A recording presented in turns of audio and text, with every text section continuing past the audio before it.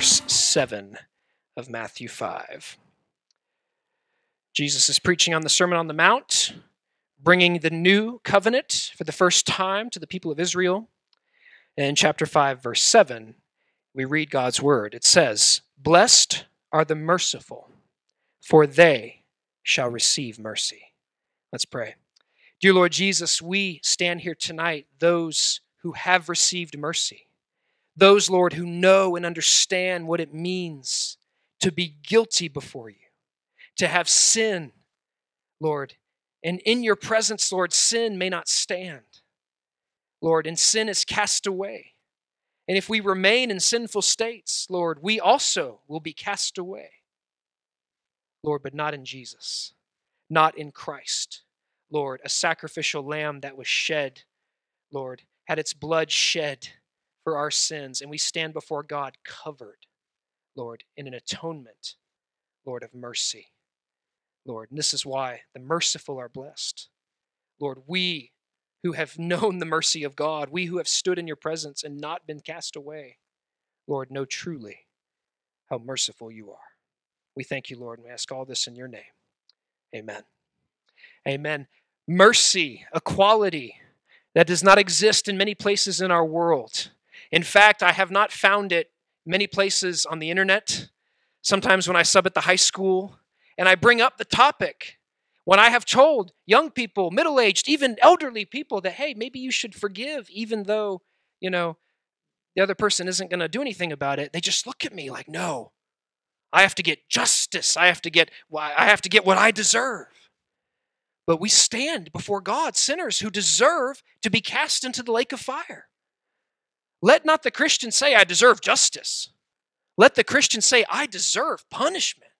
But because of mercy, because of Christ, I don't get the punishment. Instead, I get the favor of the Father. I get adopted into the family of God. I get to sit at the feast table of the Lord Most High. The hand of God is far better than the hand of men. Turn to 2 Samuel 24:14. David has sinned before God. His arrogance led him to do a census that God did not want, and that it was glorifying to King David, but was not glorifying to God. And David is repenting of this sin. This is a mistake he makes after Bathsheba. It's less known than Bathsheba, but this is a great sin David does. And in verse 14 of 2 Samuel 24, David says to Gad, I am in great distress. Let us fall into the hand of the Lord, for his mercy is great. But let me not fall into the hand of man. So let me fall into the hand of God. Let me be guilty before God because his mercy is great. He holds me in his hand with the power and ability to crush me. But instead of crushing me, he gave me his son. He redeemed me through the Lord Jesus Christ. But the hand of man, what is the hand of man? It is extreme wickedness, vileness, evil. I mentioned this recently in a sermon, that if mankind truly had goodness within them, then we should be improving as our technology improves. But it seems to be the opposite sometimes. The more access to information we have, the greater use of it for evil mankind embarks on. And it's the opposite because we don't have goodness within us. We have sin, sinful desires that want evil, that want to do wrong, that are quick to shed blood, as the Psalm said. That's why the hand of God is where you want to be. Students, listen to me and listen closely. You're going to hear of theologies that make it about you. You're going to hear preachers who say that you have to do it, and you just got to make that one good decision, and you just got to do better. And this is heresy. It's false. They're leading you to hell. There is one who does good, the Lord Jesus Christ. Romans 3, no other does good, no, not one. And he's quoting Psalm 12 in Romans. It's throughout the entire Bible. This wickedness and this evil comes from within us. That's why the hand of man is not one I want to fall into. Because what will the hand of man judge me by? Their own standard, their own morality. and they'll see fit to execute me and send me away. But let me fall into the hand of God instead. For the hand of God, his mercy is great for you and I. King David has sinned against God, and he throws himself at the feet of God for mercy. To fall into the hands of men is an evil thing, for the hands of men are quick to shed blood, quick to condemn, quick to execute. David would rather have fallen into the hand of the merciful God who forgives. Where do you want to be tonight? Do you want to be in the hand of man? Do you want to be in his judgment? Do you want to be in mine? Because even mine can be faulty, but not God's. In James chapter 2, verse 13, we see a great statement by the author. For judgment is without mercy to one who has shown no mercy. Mercy triumphs over judgment. What does God want instead of judgment? Mercy. He wants to forgive. He delights to forgive. But the ones who reject him, the ones who turn from him, the ones who scorn his forgiving nature, he does cast away. For this holy God is not going to have it in his presence. That's why it's so important. That's why sometimes when it seems like we church people are crazy and we just, we're saying all the things we say and do all the things we do, because it's that important. I had a brother tell me one time that we're playing for keeps here.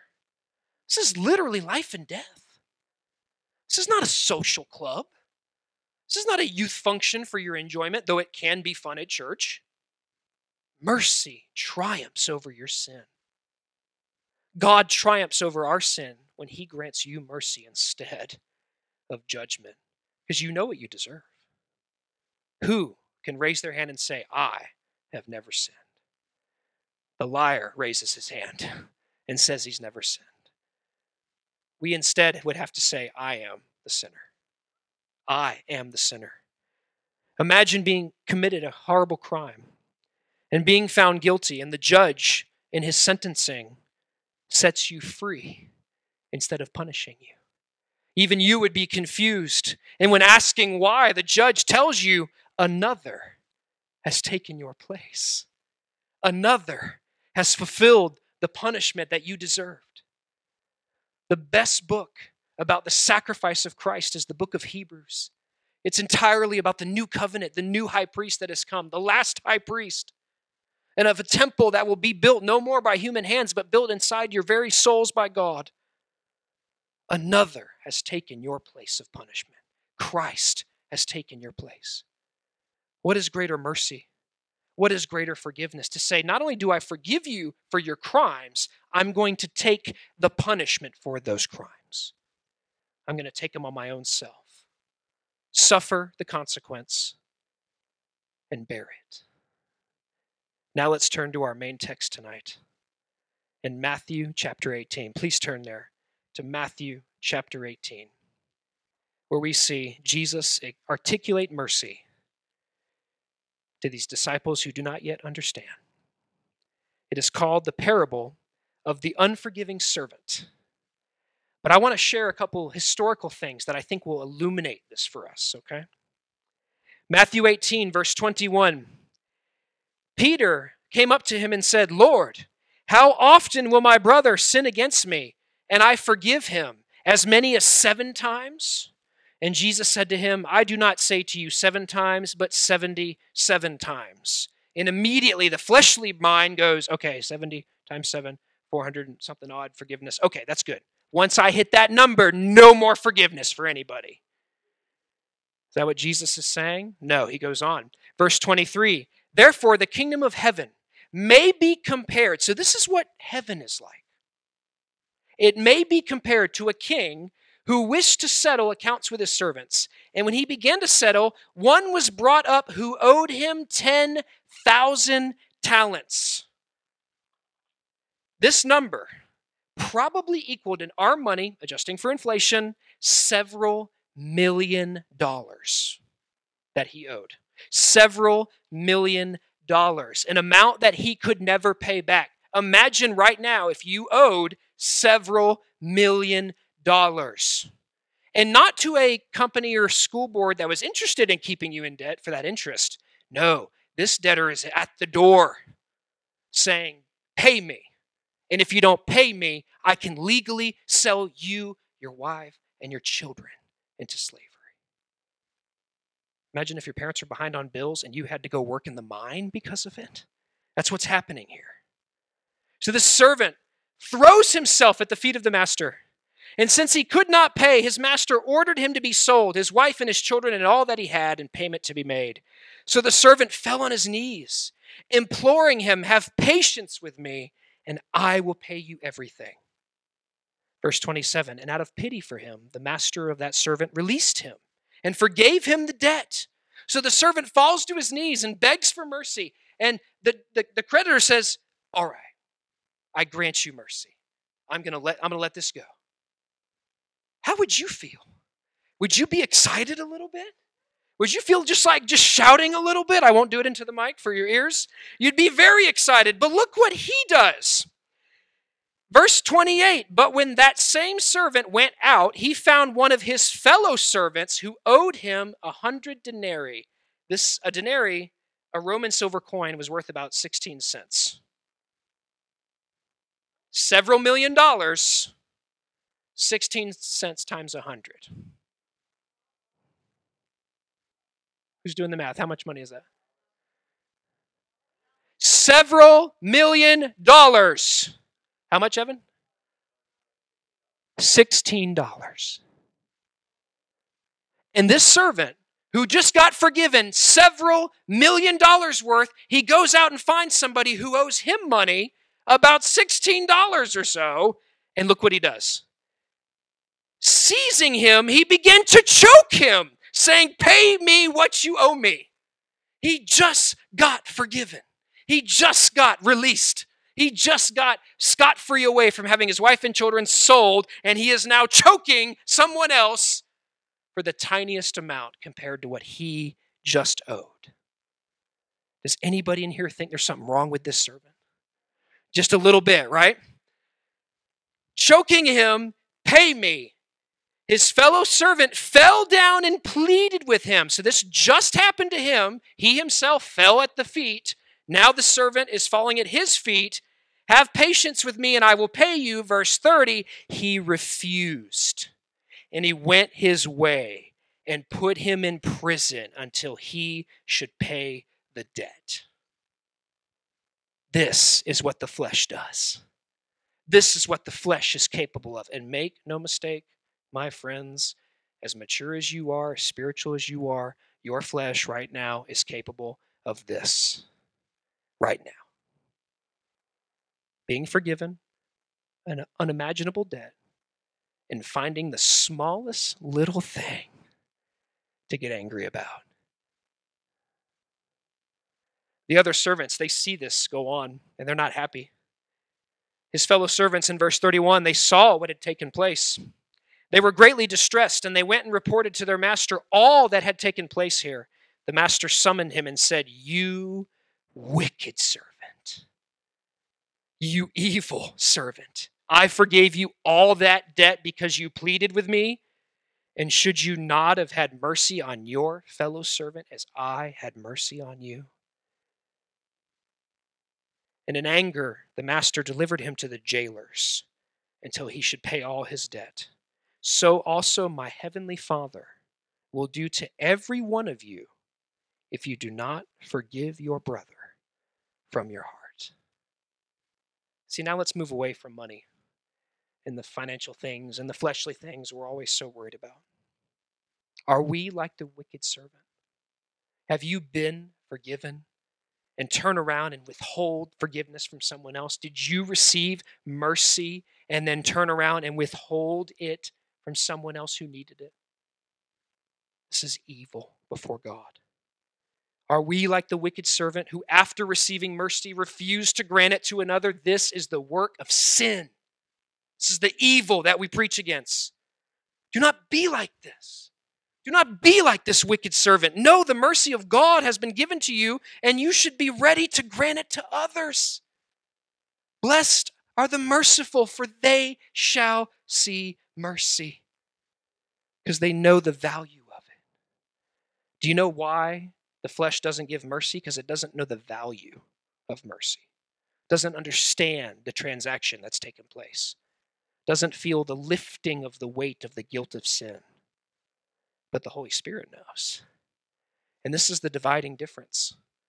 This is why lost people do not give mercy, for they don't have it. They have a worldly version that may benefit them at some point down the road, but they do not have the mercy of God. Stop making things about who has wronged you.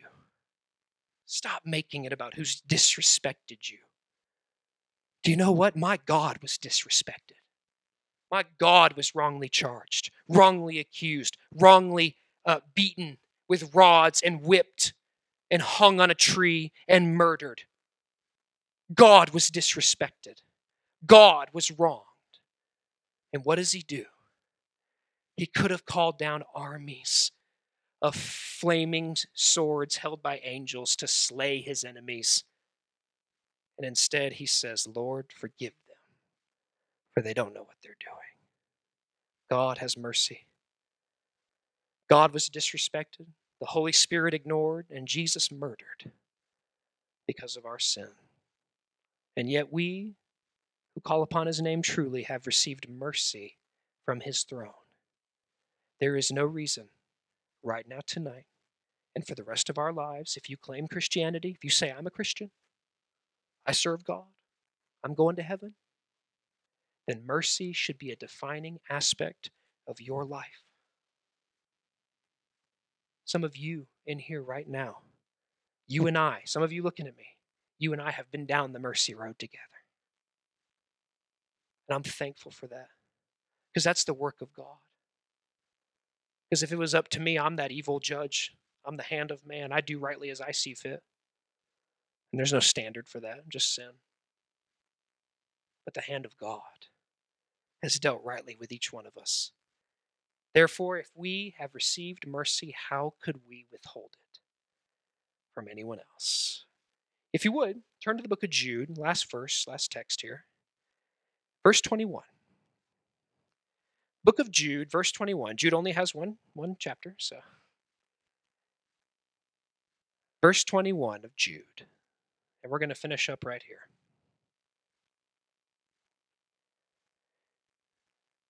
Scripture then says, keep yourselves in the love of God, waiting for the mercy of our Lord Jesus Christ that leads to eternal life. You want to see the face of God?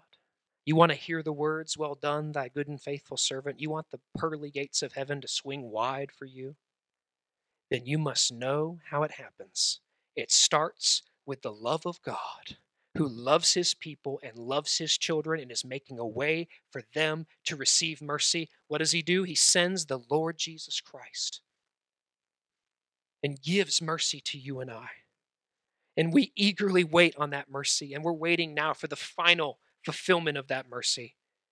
And this leads to our eternal life. God loves. And because he sent Christ, there is mercy, but only for those who repent of their sin and believe in this Lord Jesus. Only for the children of God is mercy available. Which will you be? Will you continue to defy God? Will you continue to reject him? You may claim him with your lips, but do you reject him in your heart? Or are you like me, imperfect, full of mistakes, and easy to fall into the fleshly feelings, but I have repented of sin and have put my trust in the Lord Jesus Christ. And do you know why I know those pearly gates are going to swing wide for me? I don't doubt it. I don't think about it. I don't go, I hope I get in. I know that I do. Do you know why? Because I have trusted in a good and faithful servant. And this good and faithful servant of God said, I get to go. Let's pray. Dear Lord Jesus, I thank you so much for this mercy. Lord, and as we are about to sing about some amazing grace, God, I ask you now to bless the children, the students here, the adults here, that each one of us on this journey of mercy, Lord, would give it when needed. And some only have a little to give, and others a lot. But we give it in your name, Lord, and it is blessed. Help us, Lord, to be merciful and receive mercy, the mercy that comes from heaven. In your name we pray. Amen.